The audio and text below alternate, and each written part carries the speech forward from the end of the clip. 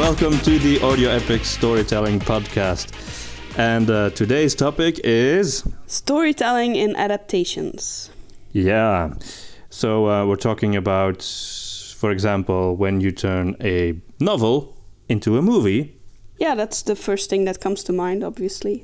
For example, like Harry Potter or The Hunger Games, The Lord of the Rings, The Hobbit, etc. Yes. You would be surprised which movies were actually novels first. I think most movies these days, unless they're sequels or reboots. Very often, yeah. Or sequel, reboot, remake things. And then, of course, you could also do it the other way around. You could turn a movie into a novel, like, these novelizations that they're always talking about. Like they did with Star Wars. Yeah, they did that for Star Wars. Like when you see the cover of a Star Wars movie in a bookshop, and then you realize, hey, it's not the DVD, it's actually a book. Yeah, this DVD is made of paper. That's strange. Yeah. So we have that too, although it's less common. Then we have video games turned to movies. Oh, yeah. Those are notoriously difficult to do, apparently, or at least they get criticized a lot. Yeah, the audience often doesn't like them. And we'll talk about that. And then you can also have, of course, comic book adaptations, which I think is a bit different from novel adaptations. Yeah, right, because you already have this visual aspect, right? Yeah. And I think those movies are often very dark and serious compared to the comics themselves. Yeah. Certainly in the case of Man of Steel versus, those old Superman comics, very different. Even Tintin was a little bit darker and more mature than the comic book. It was a story for children or teenagers. It's just whenever I hear the term dark and mature, I always have to laugh. Darker and more mature. Okay, anyway. And I guess we'll have a fifth category of miscellaneous adaptations. People make all kinds of weird adaptations, like the Pirates of the Caribbean movies. Yeah, those are movies based on a theme park ride, actually. So. Yeah, or you could base a movie on toys. The Lego movie. Yeah, right. I was thinking of Transformers, but you're right, Lego, of course.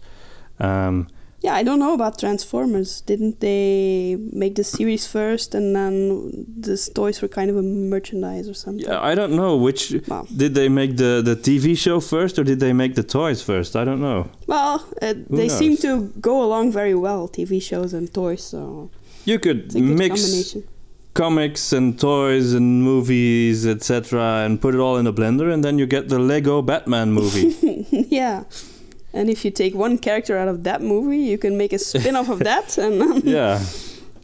Wow, there's so many places to go with this. Yeah, a while ago I was in a store and I saw a Lego set, a play set, and it was a Lego play set based on the Lego Batman movie. And so I thought, wow, this is a toy based on a movie that is a sequel to a movie based on a toy, but it's also an adaptation of a comic book character that was put into a movie.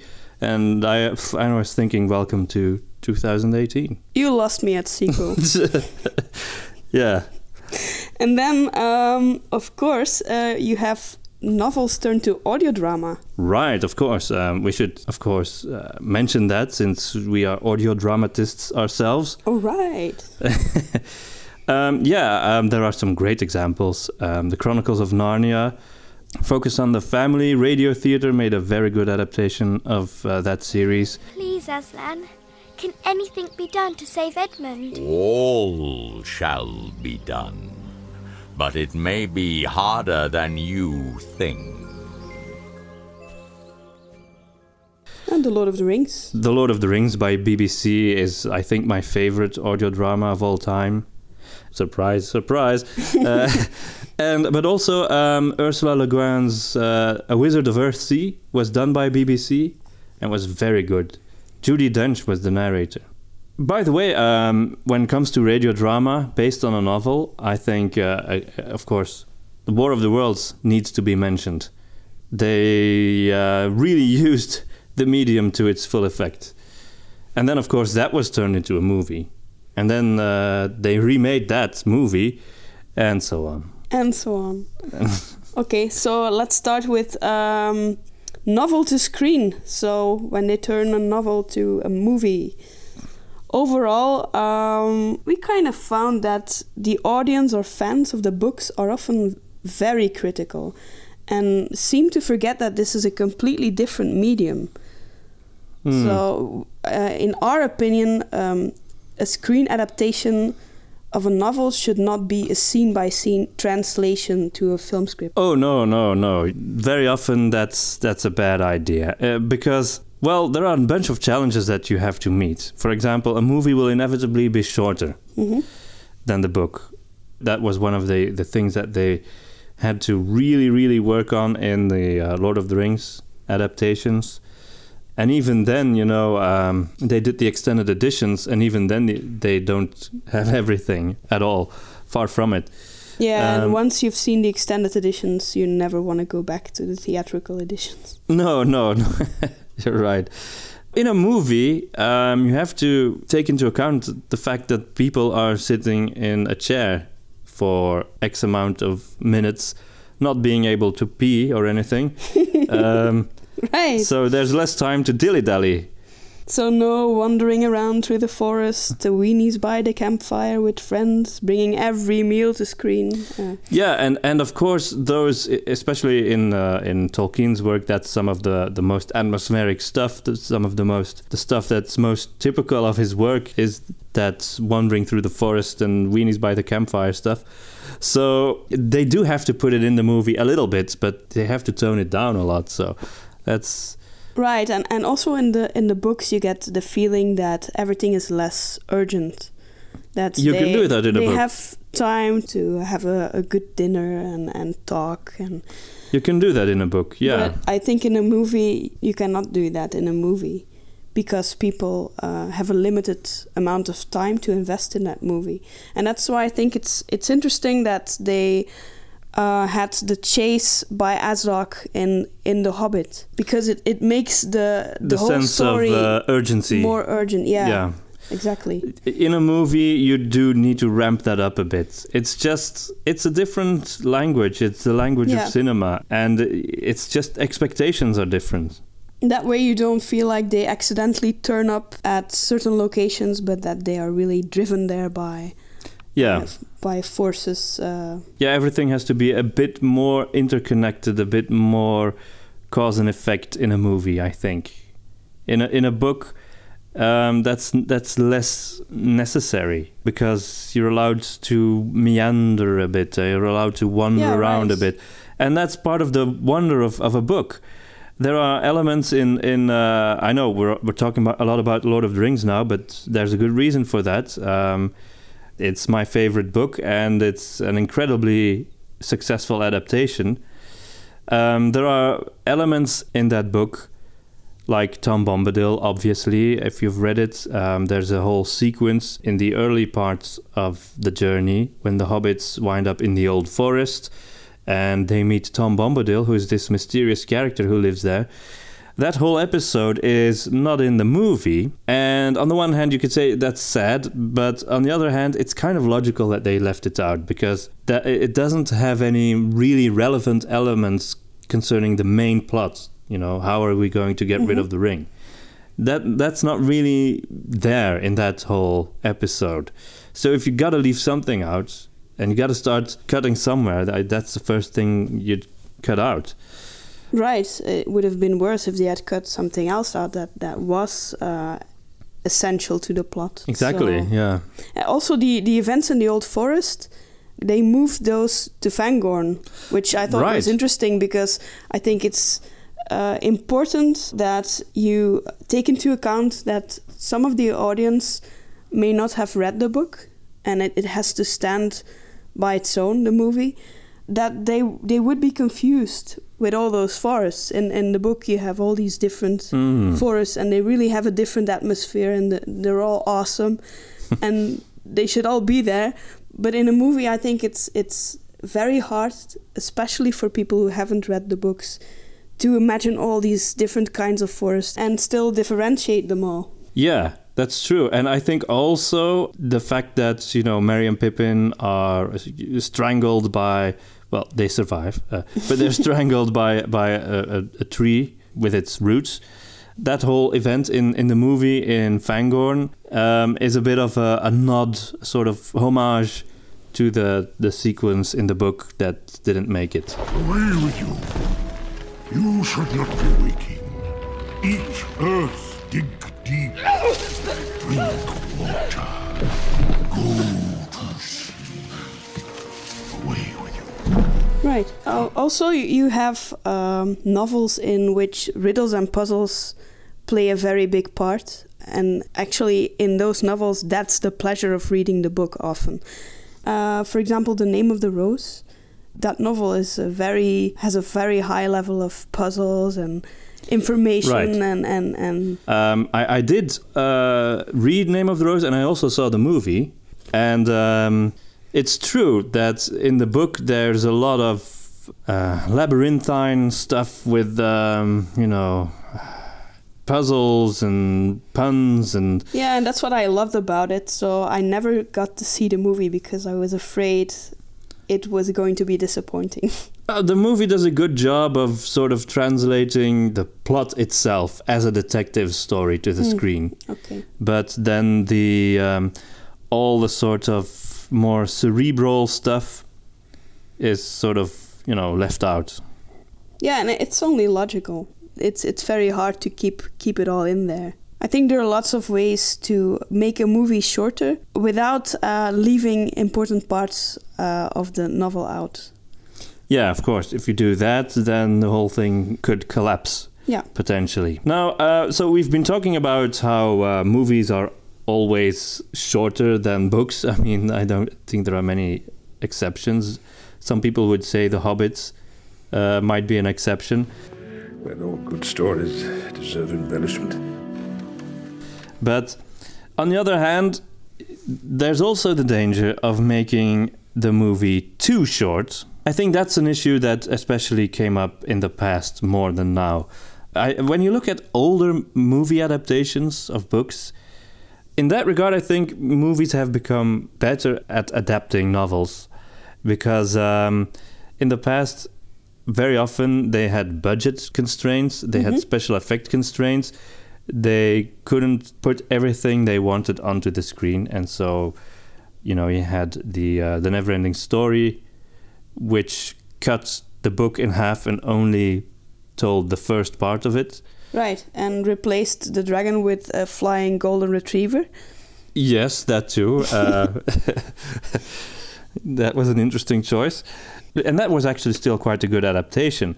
But there are many examples of older adaptations that just were so constrained that they either really changed the book or they condensed it so that it lost its emotional core.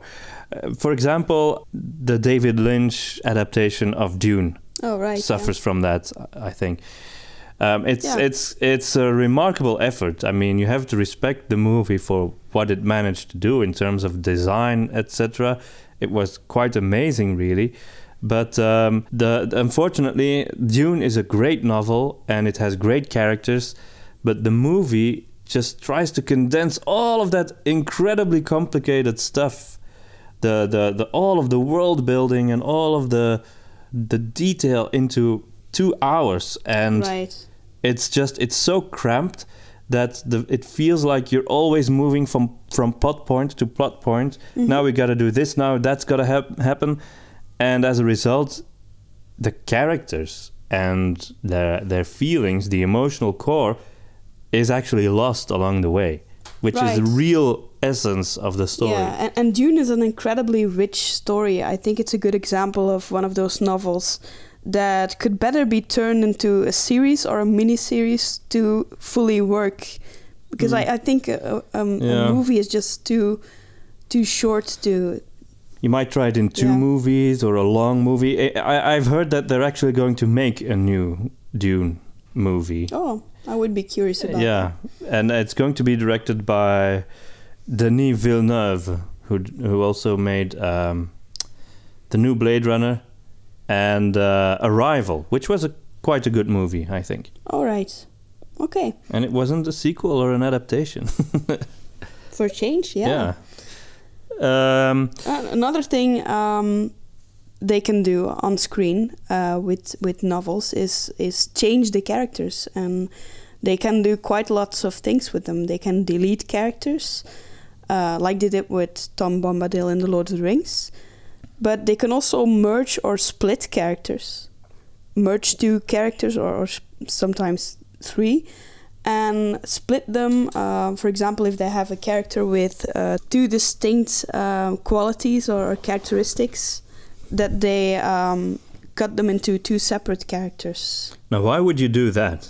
Well, probably for political correct reasons. For example, there are only guys, so we just split one character into a man and a woman or something. I don't know. Well, that's strange. That's just weird. When it comes to merging characters, I can see how that can be expedient in a sort of shorter, simpler adaptation from book to movie. They did that in the second Jurassic Park The Lost World book. Yeah, the Lost World. In the book, there are two characters. One is a paleontologist, who is this very eccentric guy. And the other character is Ian Malcolm's girlfriend. And in the movie, there's only Ian Malcolm's girlfriend, and she happens to be a paleontologist. Yeah, exactly. I didn't know that. And unfortunately, her character is a lot less interesting than that sort of very eccentric paleontologist was in the book. Yeah, okay, yeah. I can see that. And I can see that if you merge a character that's split in the book, that then you often lose the dynamic between two interesting characters. Yeah, that's true. I mean, imagine if they had merged Merry and Pippin into one character. I think a more Hollywood-type adaptation would have done that for Lord of the Rings. They would have said, you don't need those two hobbits. That's too complicated, too much to remember. Just turn it into one hobbit. Pippin, Randy took or something. Yeah, they might have done that. But they didn't, luckily. Yeah. Or you can add characters as well, of course. It doesn't make the movie shorter, but it can be done for multiple purposes, actually. Like they did with Tauriel in The Hobbit. I think Tauriel was done partly because, I mean, in fact, they even say so explicitly in the making of. They wanted more female characters. Because The Hobbit, the book, doesn't have any female characters at all. Except maybe for Thranduil, he's kind of I don't know. Yeah, and other things that happen in adaptations is you might keep the same elements but move them to a different place in the story. Yeah, like important lines from characters that are deleted, for example. They could be moved to other characters or to other moments in the story. Yes, again, lots of instances of that in The Lord of the Rings. But I mean, I do also want to mention other things besides Lord of the Rings and The Hobbit. but it's so hard. Anyway, I think we should call it the Lord of the Rings podcast or something. There are many of those, I think. Yeah. Anyway, I think it's important that you do respect the ending, though, of the novel. I think so, yeah. We talked about this before with Planet of the Apes. Yeah. Yeah, I thought the remake was a bit unfortunate in that regard. I mean the Tim Burton remake, because the movies that they made afterwards with Andy Serkis, those are very good. Yeah, and exactly. But I didn't mean only with remakes, but for example also with sequels by other creators, for example, like with Star Wars. If you establish a character has had a certain journey and has had a certain growth, you cannot simply delete that or reset that in a next movie. You really have to respect the fact. You're talking about Han Solo. The build-up of... Yeah. I'm talking about many characters in the new Star Wars movies. I think it's something that happens when you have a long-running series. Things get reset. I hate that. It's why I don't watch TV series. I should do a whole episode on that. Why I don't watch TV series anymore. Right. Well, on the whole, I would say that in an adaptation to screen, you should be loyal to the Sith. What? The Sith? I mean, explain. Well, I mean actually the spirit, the ideas, the truth, and the heart of a story. You should be true to the essence of the story. I think you should trademark that or something. Yeah, I was thinking about the Chronicles of Narnia, for example, how they kind of did that with the Lion, the Witch, and the Wardrobe. I think it was quite true to the themes of the... Yeah, but then the next movies, like Prince Caspian, they kind of suffered from that. I think, second... They wanted to brand it more to a young, modern They actually audience. wanted to brand it to an older audience, I think. They wanted to brand it to teenagers more than children.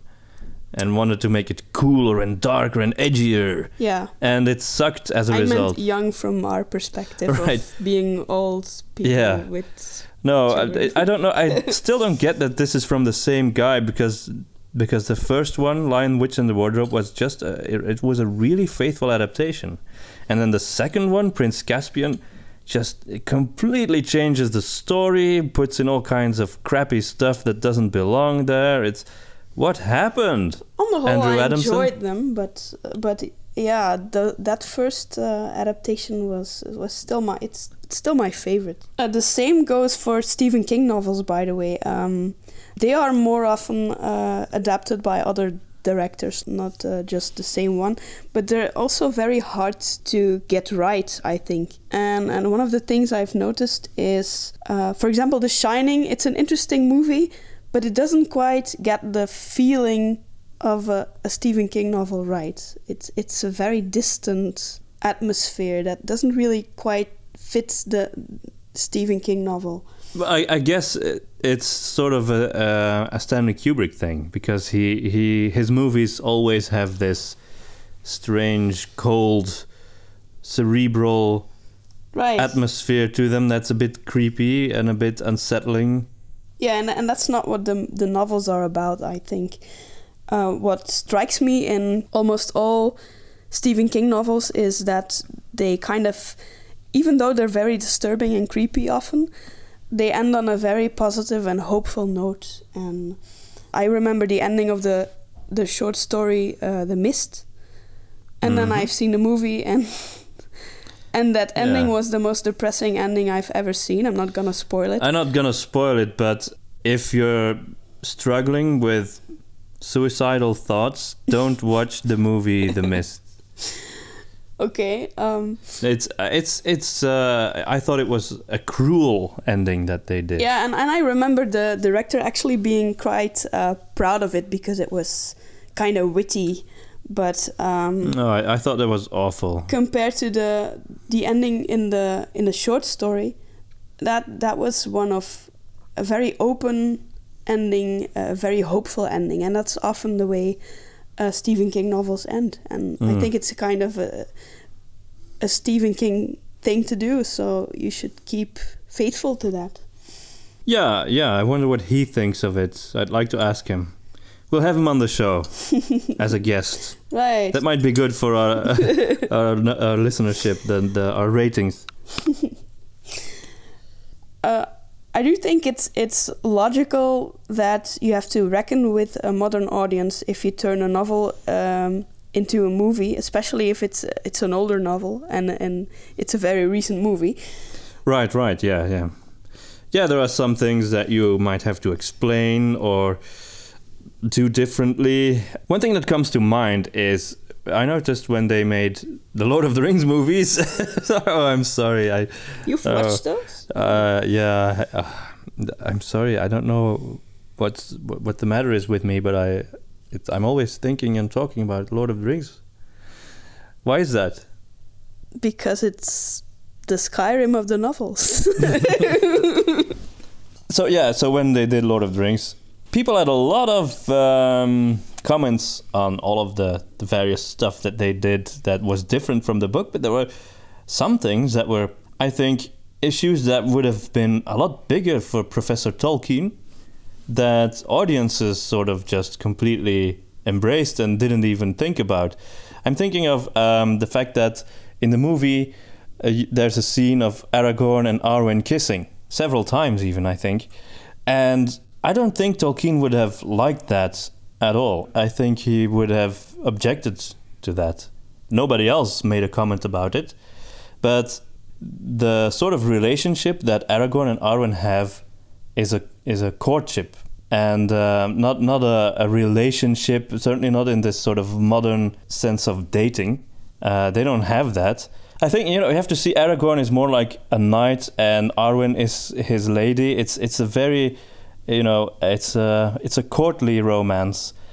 And it's only really at the very end when he has achieved his goals and he becomes king, and then the platonic elements can finally give way to real romance. Which they did. Yeah, they also did that. But I think, Tolkien would have objected to that quite strongly, I'm sure. Yeah, possibly. I don't think most of the audience minded. Though. No, for modern audiences, that's how you establish that, so they're in love with each other. Some of those might not understand. In any way, I think it's important to take advantage of the medium and to add things to the story that are unique to the medium of a movie. You can do lots of things in a movie that you cannot do in a novel. So why not take advantage of that?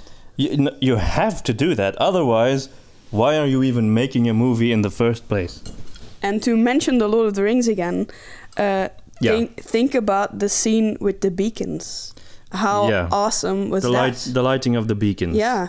That's a high point where they really chose to do something that you can only do in a movie. You cannot do it in any other medium. They could never have done that in the books. Yeah, and you have this wonderful, incredible rendition of the Gondor theme. Yeah. These epic landscapes. It's pure cinema, and it's a goosebumps moment. It's incredible. Oh, there are more of those. Yeah, there's a lot of humor added in the movie. I think that's something that really works for screen too. And the music, how could we not mention the music?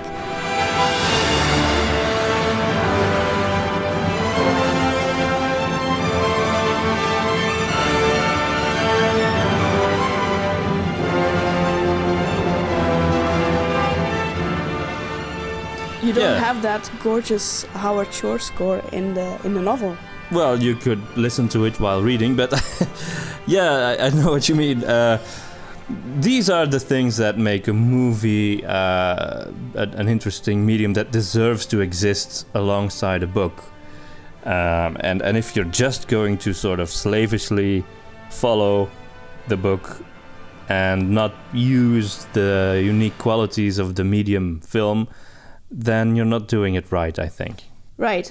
Maybe you can take a bit of time to conclude the first part, a novel to screen, and rant a bit about The Hobbit and The Lord of the Rings, so you can get it off your chest and then move on. For some people, hating on the movies, I'm talking particularly about Lord of the Rings and The Hobbit now, is seen as a kind of badge of honor. But it so blatantly disregards all the hard work and passion and thought that went into the making of these movies. And I'm not saying they're perfect. I don't think a perfect adaptation exists. But what they did, what Peter Jackson and his team did with those movies, all 6 of them, is incredible, really, and deserves a lot of respect. If you love the book, you should realize that in the hands of somebody else, this would have been a nightmare. I mean, I read what John Boorman was planning to do with The Lord of the Rings back in the 70s. He wanted to make an adaptation of it, and and I read what was going to be in it, and it was awful. Or the Beatles wanted to do their version of the Lord of the Rings with themselves Beatles? As the main characters. What? I mean, it would have been horrible. Wasn't there an animation? There could have been the Ralph Bakshi animation movie is I think a terrible adaptation. I mean, there are people who actually think it's better than what Peter Jackson did. I think they've been smoking too much pipeweed, because let's be honest here. In that animated movie, they can't even get the names right of the characters. Only because Aruman is kind. It should have been his friend Aruman. How long since Aruman? Saruman, you idiot! It's pronounced Saruman! The S isn't silent! You know, and here we have these 3 movies that were, you know, really obviously made with so much love and passion. 6 of them, actually. 6 Middle-earth movies. Now 6. If you really hate the Lord of the Rings and Hobbit movies, watch the making of documentaries. If you watch that, I mean, and you only have bad things to say about them, I think that's a bit harsh, because it's very obvious when you see those that a lot of love went into that. And and respect for the source. I think they have really good arguments for every decision they made. And it's not like they made it on a whim. They really, really considered every option to make it as respectful and as loyal to the source as possible. Yeah, especially for the Lord of the Rings. Now, with The Hobbit, they took more liberties. They did some more things that went a bit further. I would concede that. But even if you have issues with the Hobbit films as an adaptation, I personally think that they still are faithful enough, because everything that's in the book is in there, and it's actually quite remarkable how close it really is. But okay, and more, but okay, even if you have issues with how the tone is different, or you might feel the spirit is different from the book, even if you take that into account, just watch those 3 movies, the Hobbit trilogy, on their own, just as fantasy adventure movies, and compare them with pretty much any other blockbuster of the past decade, and I think they are so clearly far better than all of that stuff, in my opinion at least. So I just wanted to get that off my chest. We can move on to the next kind of adaptation then, novelization. So a movie turned into a novel. Yeah, that was more popular back in the day, before people had VHS or DVDs, and, you know, before they were able to own a movie and watch it at home. I think that was a way to sort of... I have experience with that, actually. I do remember a couple of books I read as a teenager based on Buffy the Vampire Slayer episodes, but... Other than that, I cannot remember reading a book that was based on a movie or a series or anything. It was also a way to sort of know the story, if you wanted to, before you saw the movie. Oh, right. So the novel came out first then, before the... Yeah.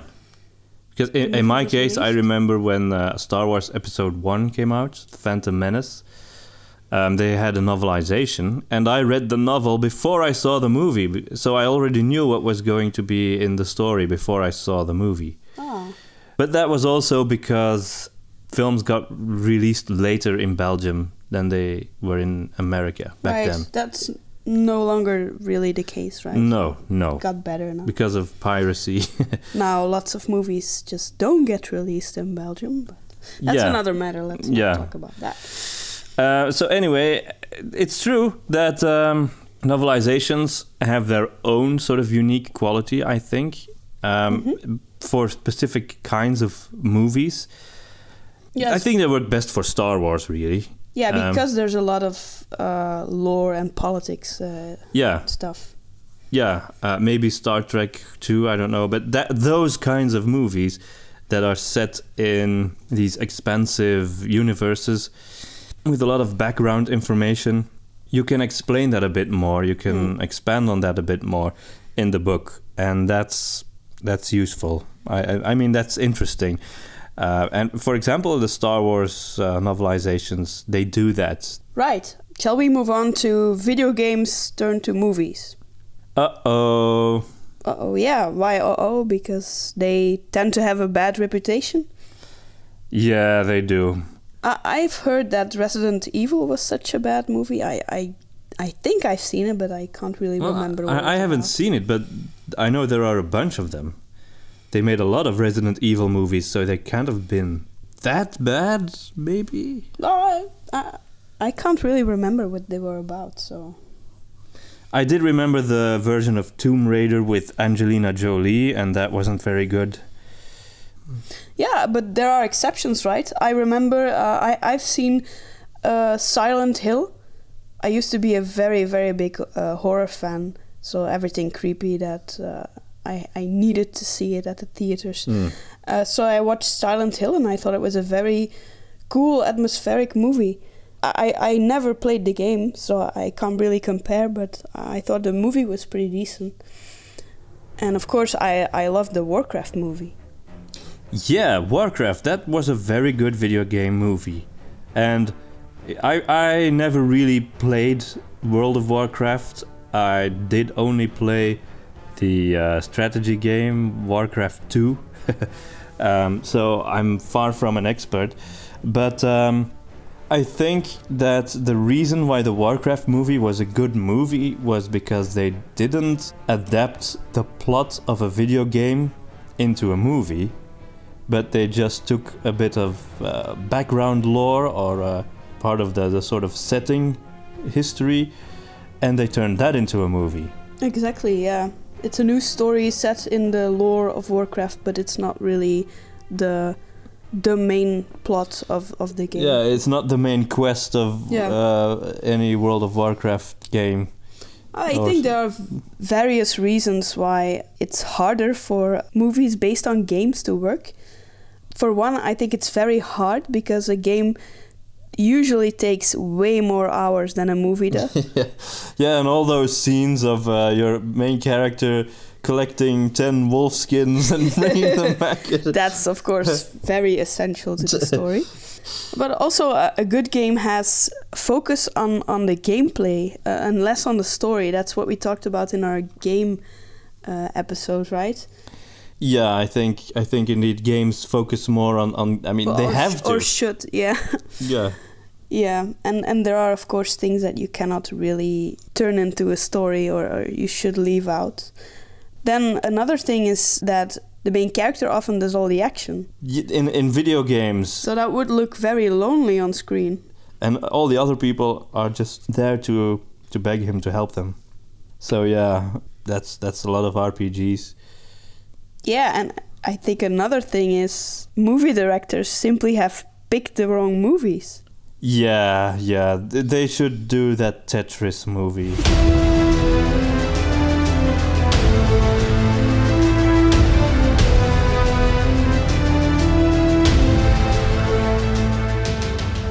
Yeah, they said that, and it was a joke, but actually I thought they were serious, because if you see what they're actually turning to movies nowadays, I wouldn't be surprised. They had an emoji movie. Yeah. So exactly. So why not a Tetris movie? They have a Lego movie. They have all kinds of movies. Yeah, that's true. That's true. But for example, BioWare games would make great movies. Actually, there's so full of cutscenes that you would just have to cut the actual game and you would have a movie. Wouldn't that be cheap? I see what you mean. Mass Effect is, would be great for a movie. Weren't they planning on making a movie out of Mass Effect? There was talk of that, but now I haven't heard of it for a long time. Now that the game series has sort of crashed and burned, so I'm kind of afraid that studios are afraid to turn it into a movie now. Yeah, and what about things like The Witcher 3 and Dragon Age 1 would perhaps give problems because of their typical roleplay structure with many side quests. But with a bit of brushing up, you could turn those into great movies, I think. Yeah, to be honest, the only Star Wars movie that I want to see that doesn't exist yet would be Knights of the Old Republic, the movie. From the game, yeah. I want to see that. I don't want to see Episode 9 with more, Kylo Ren, the emo stuff. I'm not interested in that. I want to see Darth Revan and Bastila and what's his face? The guy who reminds me of Bill Pullman. Karth, yeah. Oh, Karth, yeah. That was my love interest in the game. He was, yeah. I had Bastila, but she's actually kind of annoying, but well, she's the only pretty girl, so yeah. Anyway. Yeah, or maybe they should turn Skyrim into a movie. There's been talk about that, but I don't think it would work, actually. The thing about Skyrim is that by its nature, it's very uncinematic. It's very much you are the main character, you control the story, you're free to go where you like. That whole vibe, that whole feel is so typical of Skyrim and of the Elder Scrolls that it wouldn't make a good movie, I think. It could work if they picked one specific background story and picked one specific quest, like the main quest or the... I would stay away from quests, and I would simply... If I did an Elder Scrolls movie, I would take something from the lore. The lore is very rich, and make that into a movie. I'd like to see a Diablo movie.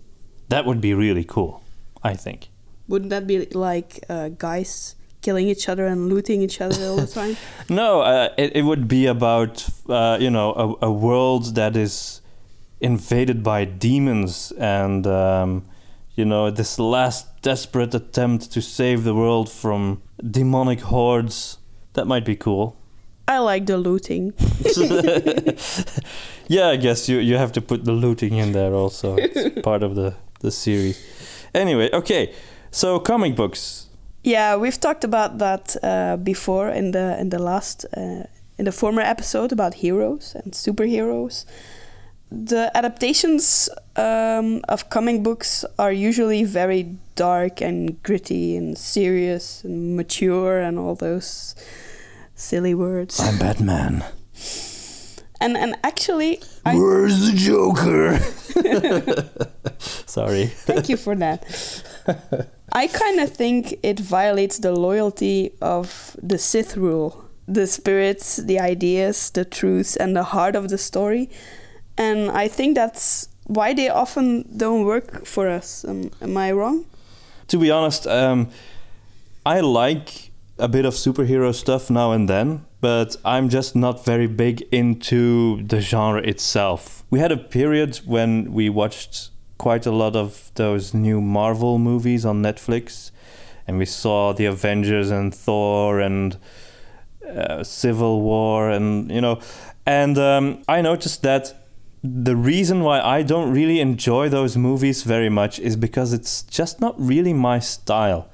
I like atmospheric, mysterious things, and these Marvel movies tend to be set in very ordinary, present-day cities in bright daylight, and just the sense of mystery and wonder is sort of lacking for me. And that's just, I think, part of the genre. I don't really mind. I really love Superman. I love Batman. And Batman is like different. The Green Arrow, I really like that. But I think what bothered me about these Avenger movies the most was that it was just a mess when it came to storytelling. The stories were actually all over the place. Yeah, the second Avengers movies, I really hated that. Age of Ultron, I hated that movie so much. I really, really didn't like it. I don't actually remember anymore what happened. It was a mess. It felt like such a huge waste of money and effort and screen time. Yeah, it was loud, it was busy, it was annoying, it wasn't for me anyway. Whatever it wasn't for me.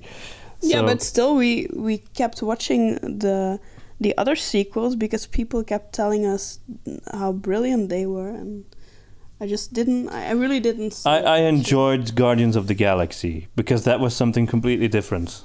Yeah, it was funny too. It was nice. I also enjoyed the first Captain America set in World War II. I enjoyed that.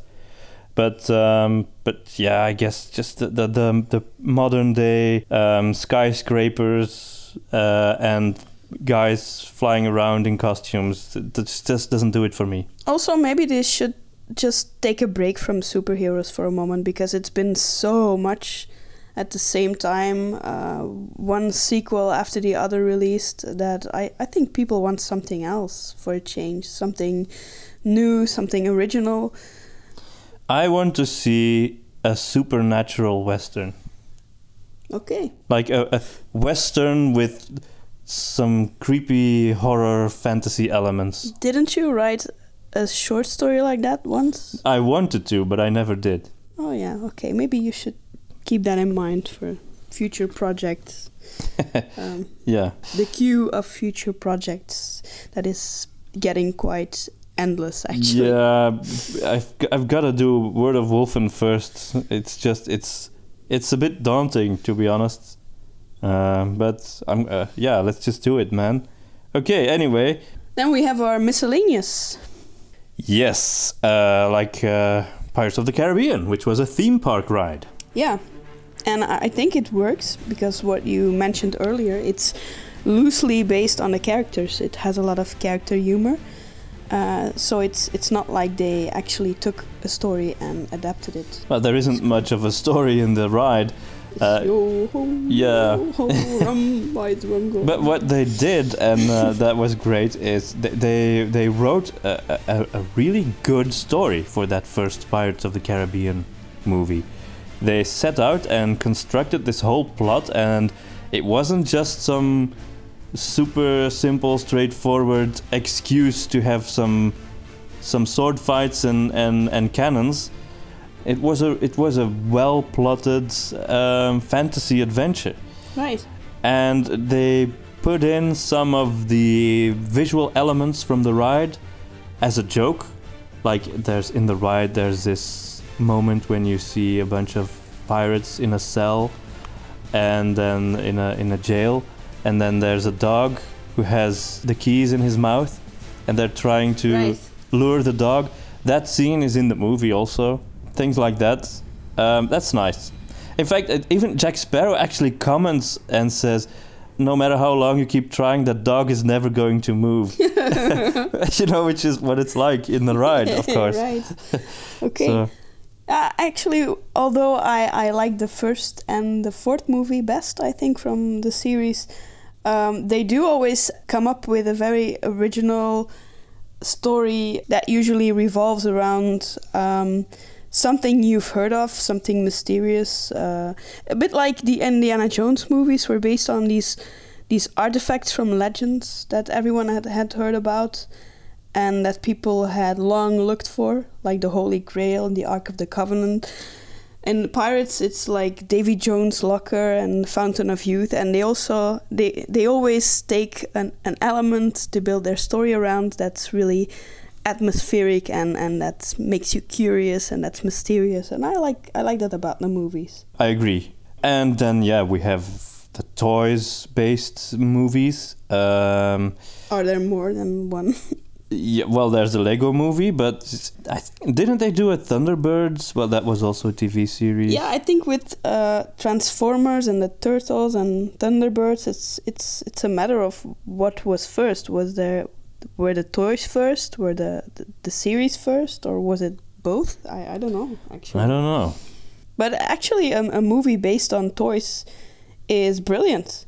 And the Lego movie has a great story. It's very funny. They kind of mock our current society. I always love when they do that. Yeah, me too. Everything is awesome. And then, you have the Lego Batman movie, which is a mix of comics and toys and movies and comics and stuff and games. Carnival and suits. Toys and... Yeah. And which was nice. Yeah. Then we have talked about novels turned into audio dramas, which is actually something we're quite interested in.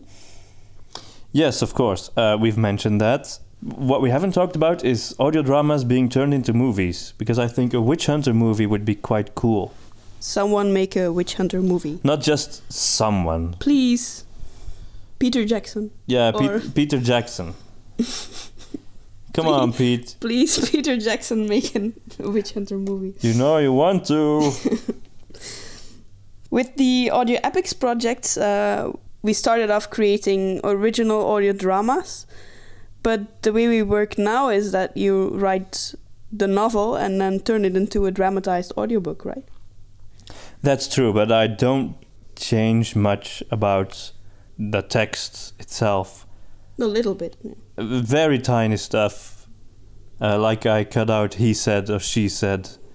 Right. But it's the audio version versus the printed version is almost the same. And then, of course, there's War of the Worlds, which is its own unique thing, maybe. It was a novel first, and then Orson Welles thought, I'm going to do something really original with it, and he did a very loose adaptation and presented it as a newscast on the radio, and people actually thought there was something apocalyptic going on because it was delivered in such a realistic way. And then they turned it into a movie, and then they remade the movie, and now it has Tom Cruise. Which is nice. I think he gives a good performance in that movie. I thought it was genuinely creepy, that movie. Even though there's no gore and spluttering brains or something, but it was just very ominous. Yeah, it was a nice sort of counterweight to Independence Day, which was this very optimistic, the alien invasion is almost fun in that movie, whereas War of the Worlds was really dark and oppressive, and it was genuinely scary. I liked having those two approaches. Right, so I guess we can come to the conclusion of our podcast. Yes, adaptations should be loyal to the Sith. Yeah, which stands for spirit, ideas, themes, and heart. And adaptations should be adaptations, not too slavish. I think the first two Harry Potter movies suffer a bit from that. Yeah, you're right. I think they were trying to... maybe it's because J.K. Rowling was so closely involved and she still had to get used to the new medium, that they really wanted to translate each scene to screen, afraid that something would go lost. But the result actually in the first movie was that it was so very loyal, almost like a copy-paste, that there was things left in the movie that could have been cut out, and near the end you feel like they have to rush things, and then the whole sequence that builds up towards Harry actually finding the Philosopher's Stone is so quick that it kind of loses all the mystery and the great build-up that the novel had. Yeah, I'm not... I mean, I don't want to bash the movie because I think the director did a good job, but it does drag a bit, and it probably comes from being too close to the book. I think overall the movies tended to get better near the end. Yeah, I agree. Actually, the more they started doing their own thing a bit, the better they became, I think. I think that's often the case. You should really use the advantages of the medium. That's a second exactly thing. Harry Potter sort of lacks these sort of great purely cinematic moments that you get in The Lord of the Rings. Like, for example, we talked about the lighting of the beacon scene, but just take a moment like Gandalf in the first movie, in the Fellowship. Gandalf is on the Orthanc, on Saruman's tower. He's visited by a moth. He speaks to the moth to give it a message. And then the camera falls from the tower into the pits of Isengard, where you see these goblins forging their weapons. I mean, just that sort of original and dazzling camera work, right, is that's something you can only do in a movie, and that's sort of lacking from many movie adaptations. And that very camera movement was so awesome that it was actually adapted into numerous theme park rides. Right. The Fall from Isengard theme park ride. Oh, I can see it right now. Yeah. So that was our conclusion. So adaptations should be loyal to the Sith. Should be an adaptation, not a translation. And they should take advantage of the unique qualities of the medium. So a new version should actually contribute in some way to the story, to the original story. Right, yeah. But maybe you have other things in mind that are very important when you adapt a story to screen. Okay, I'm going to end with one more question. You're a big fan of the Hunger Games, right? Yeah. If you have to choose the books or the movies? That's a very hard choice. I really enjoyed the books a lot. I've read them twice. I thought they were really, really great stories. But I do think, especially when reading them a second time, I noticed that the character of Katniss kind of became very whiny and teenagey and therefore a bit annoying. It went a bit too far, and they kind of fixed that in the movie, which I really appreciate. Then there were these a couple of scenes that weren't really clear to me from the passages in the book that they actually translated very well to screen. So overall, I would say, the same thing as for the Lord of the Rings. I think I enjoy both. That's a cheap answer, but okay. I have to do. You gave a good answer. I'm satisfied. Okay, so I hope you've enjoyed this episode. Please comment if you agree or disagree or have any additions to this podcast. Comment and subscribe, please. We always appreciate that. Yeah, and also thank you for the many comments and suggestions that we've read on YouTube. Please keep doing that. It's very, very great to read all those. Okay, so we'll be back next week. So see you then.